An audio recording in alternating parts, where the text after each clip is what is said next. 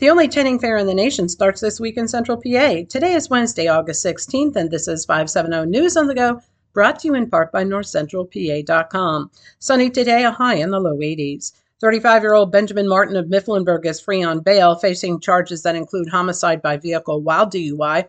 Last month, his truck hit a car head-on along Grand Valley Road in Union County, killing Spencer Charles of Montgomery. All charges were bound to court.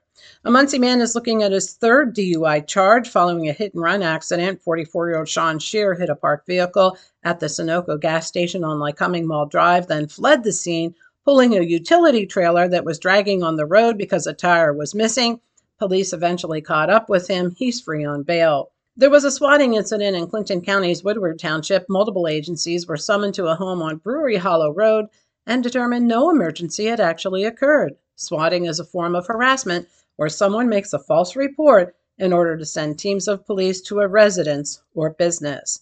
Lancaster Township has banned plastic bags. The ban will stop the distribution of plastic bags from any retailers effective in January.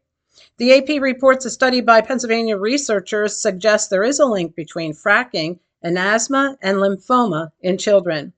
A hot water tank may have caused an explosion at an Allegheny County home that killed 5 people. The homeowners had been having hot water tank issues, but officials are also looking into other causes. State Senator Wayne Langerhulk, who represents parts of Cambria, Center, and Clearfield counties, plans to introduce a bill to institute chemical castration as a term of parole for repeat offenders, as well as those convicted of committing sexual crimes. He said the aim is to reduce recidivism.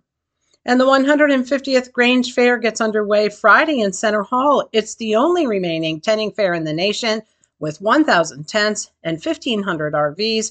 The fair includes live music, tractor pulls, games, rides, fair food, and more. For the latest in news and events, head on over to NorthCentralPA.com. I'm Liz Brady, and you're up to date with 570 News on the Go.